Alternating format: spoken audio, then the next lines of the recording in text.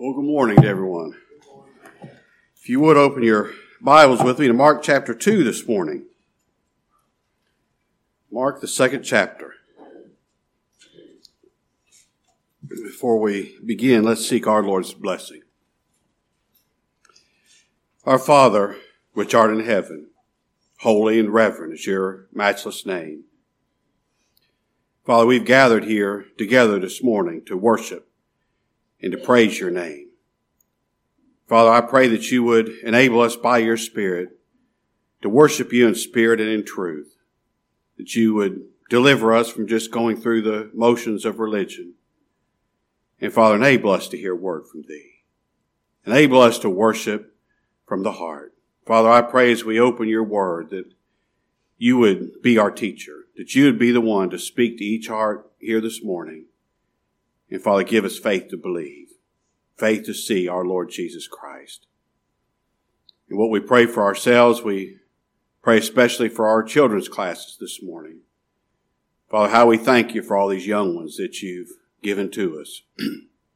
We pray you'd keep them safe from this wicked generation in which they're forced to grow up. And Father, above all, that you'd have mercy on their souls. I pray that you'd be with them in this hour, be with their teachers. Father, use this time, we beg of thee, to plant the seeds of faith in their heart. Father, for those that are in times of difficulty, going through deep waters, and it seems like there are many at this time, Father, we pray for them. We pray you'd comfort their hearts with your presence. We pray you'd heal, that you'd lead and guide and deliver as soon as it could be thy will. Father, all these things we ask in that name which is above every name, the name of Christ our Savior. Amen. Now our lesson begins this morning, Mark 2, verse 1. I've titled the lesson, Faith and Forgiveness. Verse 1 says, And again he entered into Capernaum, and after some days it was noised that he was in the house. Now, you're more than likely, like me, whenever we hear the name of the city Capernaum, we tend to think of that unbelieving city, don't we? Look back at Matthew chapter 11. I'll show you why we tend to think that. You know, this city Capernaum was pretty much the base of operations for our Lord during his earthly ministry. He preached there often. He performed many miracles there. Yet look what he says about that city in Matthew 11, verse 23. And thou, Capernaum, which art exalted unto heaven, shall be brought down to hell. For if the mighty works which had been done in thee had been done in Sodom, it would have remained until this day. But I say unto you that it shall be more tolerable for the land of Sodom in the day of judgment than for thee. So we have pretty good reason to think of Capernaum as an unbelieving city, don't we? But this is so comforting to my heart. Even in the midst of all that unbelief, God still had a people there. All that unbelief did not stop the Lord from saving his people out of that city. It did not stop him from saving his people from their unbelief. Now, I'd love that. I love to think my unbelief, my weak faith, will never stop God from saving me. People's weak faith will never stop God from saving them if God set his eternal love upon them. Man's deadness, man's disinterest in the gospel, man's disinterest in forgiveness of sin or being made righteous, that'll never stop God from doing what he's purposed to do, from saving his people from their sin. He gives faith where there isn't any faith, so that people will believe on his Son. And whenever I think about Capernaum, I have to apply this to us. The Lord himself preached there.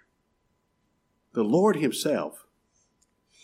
Yet they didn't believe. He performed so many miracles, maybe it just quit being miraculous to them. I'm not sure why. Something happened that they just did not believe. We have had the gospel of God's grace preached here for generations. I guess nigh on 80 years now that's been in this town. It is my everyday prayer that we do not become gospel hardened. Well, I've heard that before. It's just something I've got every week and just, and take it for granted just because it's been preached here for so long. That's what happened in Capernaum. I pray our Lord never allows us to become lukewarm about this matter of seeking Christ. I want our interest in Christ to be a genuine heart interest and need of Him, a need that never diminishes. At one time, there was a lot of excitement in Capernaum about our Lord being there. Look back in chapter 1, verse 45. But he went out, this man that the leper that the Lord healed, the Lord told him, now don't tell anybody, but he went and began to publish it much, to blaze it abroad the matter, insomuch that Jesus could no more openly enter into the city, but was without in desert places, and they came to him from every quarter. At one time, if the Lord entered into that city, the people would just throng him so much, he literally could not move around. So he didn't go into the city. But now, chapter 2, verse 1, and again he entered into Capernaum after some days. Just a short while ago, everybody was so excited, weren't they? Now, apparently, that's diminished and the Lord could enter into the city again. And it was noised abroad that the Lord was in the house. Now, that city, so full of unbelief, there were still enough people seeking the Lord. That house where our Lord was full of people. The outside, the front yard was so full of people you couldn't get to the front door. Even in the midst of all that unbelief, the Lord had a people, didn't He? And He brought them to Him. Now I'm going to give you 4 things that are true of everyone who's seeking the Lord. People seeking the Lord. Number 1 is this. Trouble brings an object of mercy to the Lord. Look at verse 3. Or let's read verse 2 again. Straightway many were gathered together, insomuch that there was no room to receive them. No, not so much as at the door. And he preached the word unto them. And they come unto him, bringing one sick of the palsy, which was born afore. Now in this man's case, it was physical trouble that brought him to the Lord. He was sick of the palsy. He was paralyzed. At least his legs were paralyzed. Maybe he was paralyzed from the neck down. But he could not move around himself. If he's going to go somewhere, somebody had to carry him. That's one of the most miserable states to live in I can think of. And to be paralyzed. I just can't imagine how awful it would be. You can't do anything for yourself. You can't feed yourself. You can't get yourself a glass of milk. You just can't do anything for yourself. And it would not surprise me to find out, as this man day after day after day, year after year after year, lay on that cot, don't you reckon it crossed his mind, why me? Why am I the one paralyzed? I wish I wasn't paralyzed. That crossed his mind. But that disease, that paralysis, turned out to be a blessing in disguise. More than likely, this man never would have sought the Lord if he was in full health. More than likely. If this man had not been paralyzed, he never would have known the joy of being healed by Christ. He never would have known that joy unless he was sick first. Now you already know that this physical disease is a picture of our spiritual disease. Adam's fall in the garden brought horrible sin and death and destruction on the whole human race. Adam's disobedience plunged us all into sin. So that by the time we're born with Adam's dead sin nature. It's the only nature our Father had to pass on to us. But worse than being spiritually paralyzed, we're spiritually dead. We're dead. We don't have any ability to do anything spiritual. Just like a dead corpse doesn't have the ability to do anything physical. We can't do anything that's righteous that God requires of us. We don't have the ability to come to Christ for life. We don't have the desire to come to Christ for life because we're spiritually dead. We cannot and we will not come unto Him. That's what the Lord said. See, our spiritual disease is spiritual deadness. We can't do anything for ourselves. Now, when I was a boy, I spent a whole lot of time wishing that Adam had never fallen. If Adam hadn't fallen, I would not be in this mess. I mean, I can't tell you how many times I wish that. But do you know, as horrible as Adam's sin was, do you know it was a blessing in disguise? If Adam had never fallen, we'd never know the joy of salvation in Christ. If Adam had never fallen, we'd never know the joy of being given eternal life by Christ. If Adam had never fallen and made us guilty, we'd never know the joy and the thrill of being forgiven of our sin because of the blood of Christ. Now, I grant you, it's a horrible feeling when God first shows you that you're a sinner. I mean, when God shows you you're in trouble. I mean, that's miserable, isn't it? You're spiritually paralyzed. You're helpless to do anything spiritual. You're helpless to do anything to get God to save you. You're helpless to do anything to save yourself. That's a miserable, miserable feeling. But do you know that's a blessing in disguise? It's a blessing in disguise because this is our nature. You and me will never seek mercy. We'll never seek forgiveness. We'll never seek God's salvation until God first shows us that we're a sinner, doesn't have any hope. If God ever makes us so miserable that our only hope is Christ, that's a blessing. That's a blessing. All right, number 2. God always uses means of mercy. Look at verse 4. And he was born of 4, and they could not come nigh unto him for the press. They couldn't even get to the front door. So they uncovered the roof where he was. And when they had broken it up, they let down the bed wherein the sick of the palsy lay. Now this man was going to be healed, wasn't he? That was God's purpose. But now, Almighty God's going to use means to heal this man. His friends are going to carry him to the Lord, and when they can't get to him, they're going to put forth some effort in this thing, aren't they?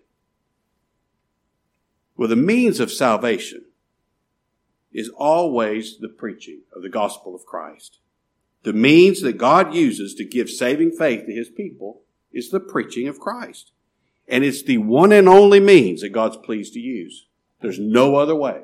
No other way. It has pleased God by the foolishness of preaching to save them that believe.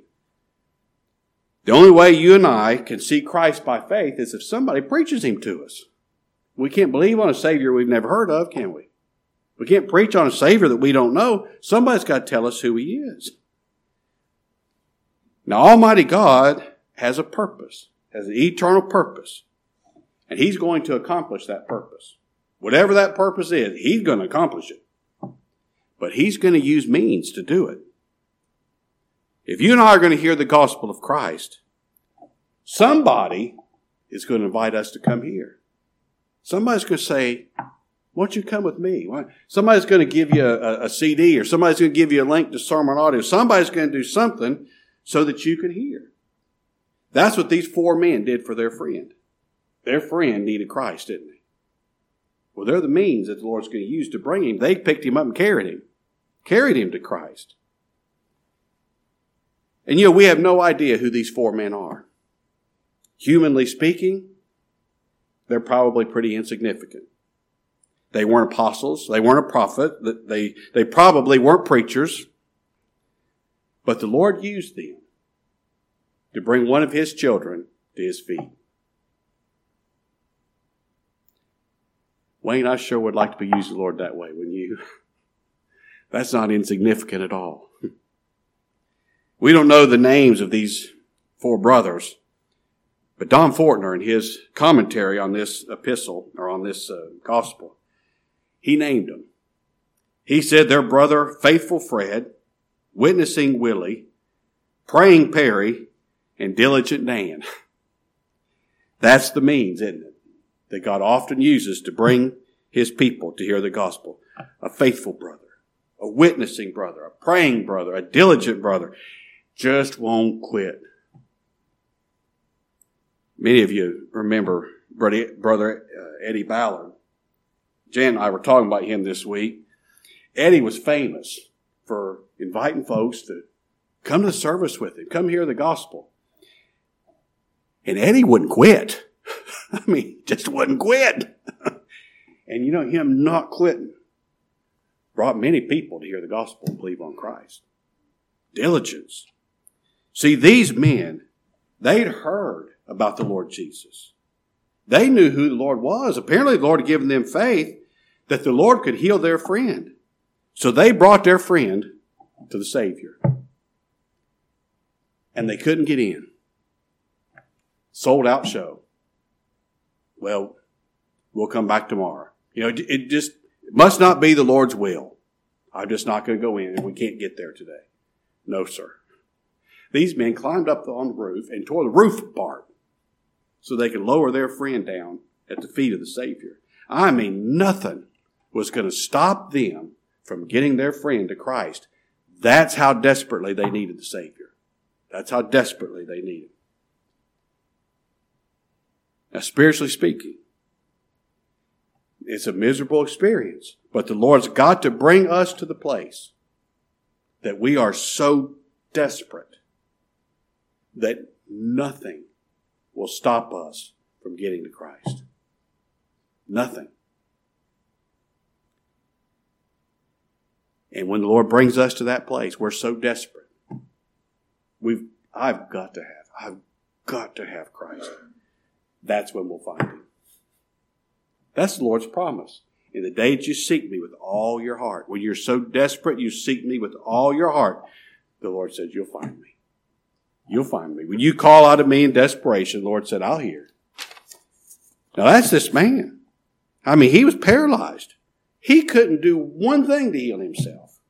He couldn't get himself to Christ. He couldn't do anything to make himself better. Nobody may as well not ever tell this man, you take the first step towards Jesus and he'll do the rest. He's paralyzed.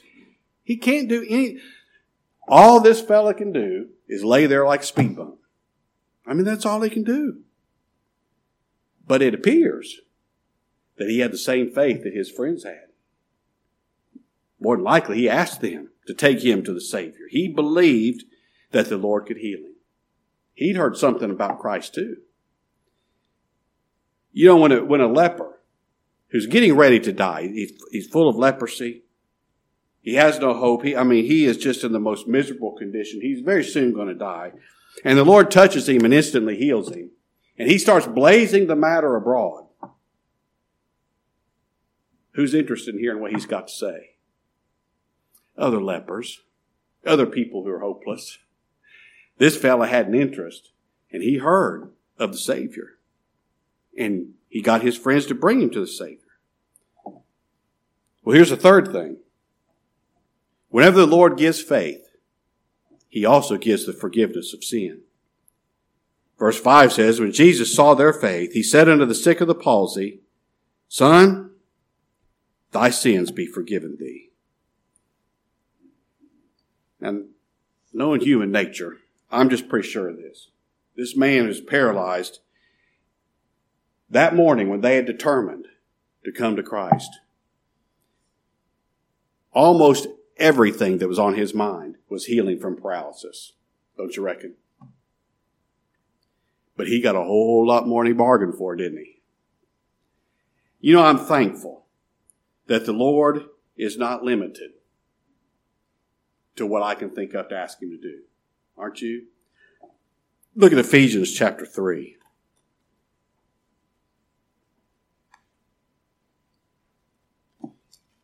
This verse gives me, I like reading it, I like thinking about it.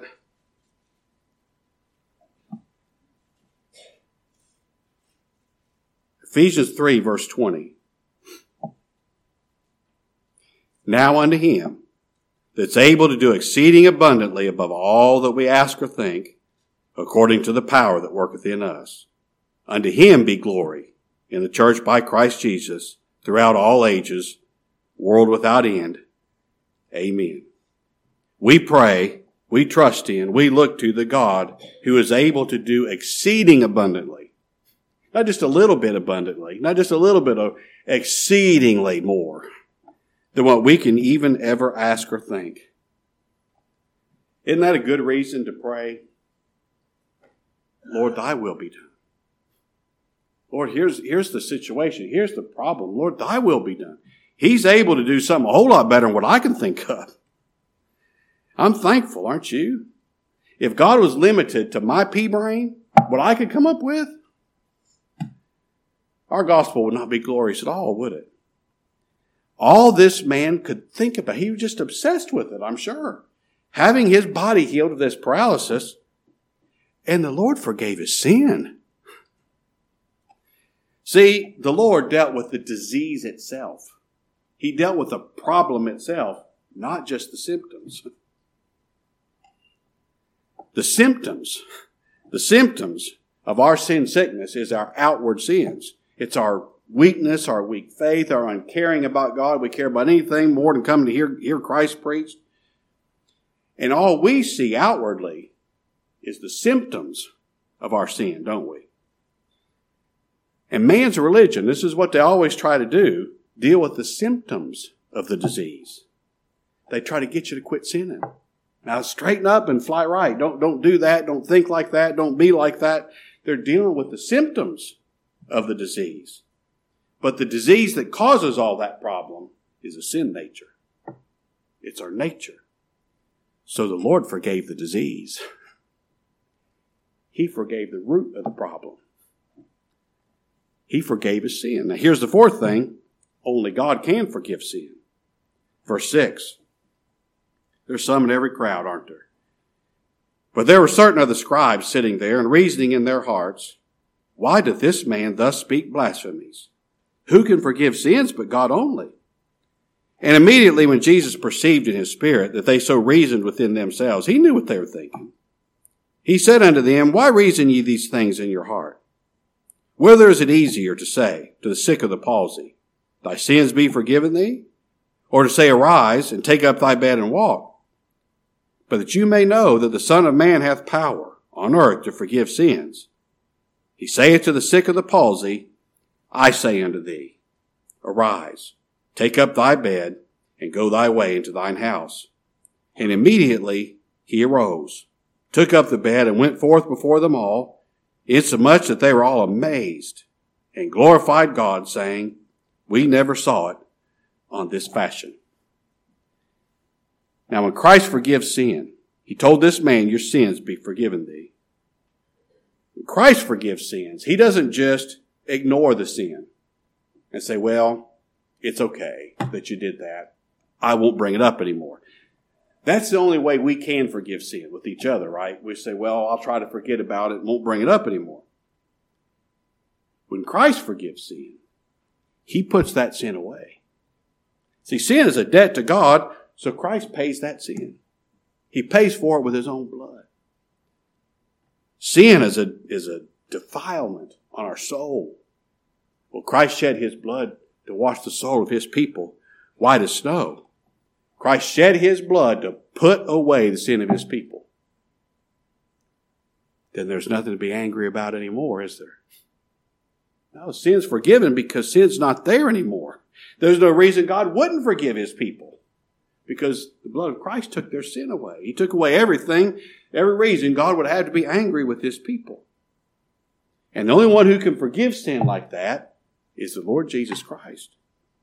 See, Christ is that fountain. He's the fountain open for sin and for uncleanness that Zechariah prophesied of. Zechariah said, there's one coming. He's a fountain open for sin. That fountain can pay for the sin of his people. That fountain of blood can cleanse the sin of his people away, make them white as snow. He's going to give them a new righteous nature, a nature that doesn't have any sin, a nature that has never sinned, that can never sin. And that's the nature that God will accept. Well, there's a whole lot that goes into this matter of God forgiving sin, isn't there? He forgives sin. But just so the Pharisees and those religious scoffers would know that the Lord Jesus has the power, that he has the right to forgive sin, he told that man, take up your bed and walk. Now, we've heard this so many times. God gives a command that we can't obey. He tells us to do something that we can't do. The Lord told that man, take up your bed and walk. He'd never had walked before. He'd been paralyzed from birth. He never has walked. But with a command from the Lord came the power. And he took up his bed and carried it home. I tell you, every week, believe on the name of the Lord Jesus Christ. Now come to Christ. Cast your soul on him. Beg him for mercy. Look to Christ. I say that knowing full well that if you don't know Christ, you can't do it. I know full well. I know. I know because I sat right where you're sitting, hearing Brother Henry say, look, and I'd say, if you tell me where, I will. You tell me come to Christ, but I don't know how. You're telling me believe, but I can't. I mean, I tried. I can't make myself believe. But if Almighty God forgives your sin, you'll believe. If he speaks to your heart, see what the Lord says, I say unto thee. Not if the preacher says unto you, but when God the Holy Spirit says unto you, arise and come to Christ, you will. You will.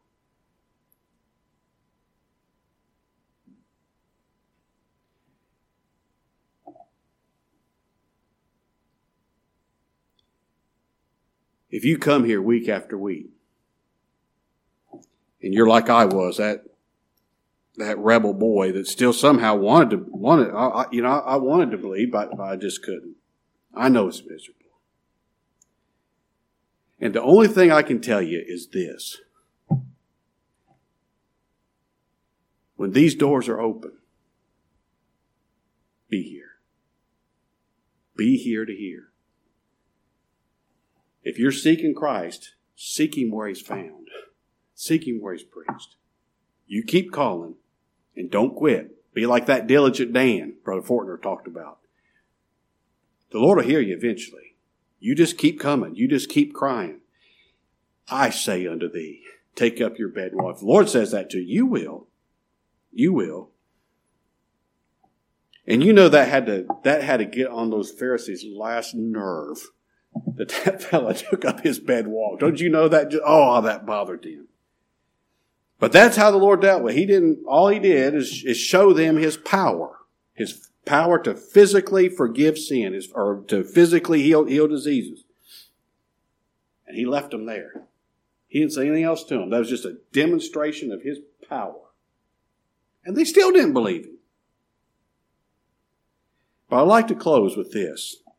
Thinking about how it is, not how the Lord dealt with the self-righteous, but how he dealt with his poor hurting child. Now our Lord knew from all eternity who this man was. The Lord chose him. He made him an object of mercy before anything was created. And the Lord knew this man would be born paralyzed. He knew he would. That was God's purpose for this man, to be born paralyzed so that Christ would be glorified in it. Our Lord knew the exact day, the exact moment, the exact circumstances that he was going to heal this man. See, the outcome was never in doubt. There was never any doubt about this. That not only was this man going to be healed, he was going to be forgiven of his sin. Now our Lord knew that, didn't he? He knew that. But this poor man didn't know anything about that. He didn't know not one thing about it. Until his friends carried him to the Lord, climbed up on the roof and tore the roof apart so they could lower him down at the feet of the Savior. And there he lay at the feet of the Savior, looking up at the Savior. And he didn't know anything at all about God's purpose for him until the Lord spoke to him and said, "Son."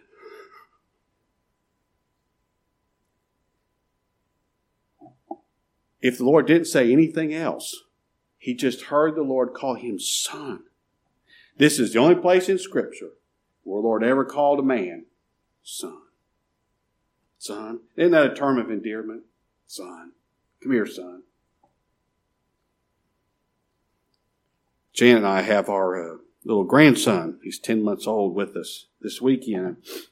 he's pulling up on stuff and trying to stand, he stands on his own, he falls over and busts his head, He did that last night, started crying. And I went over to him and picked him. I said, "Come here, son." That's just a term of endearment, isn't it?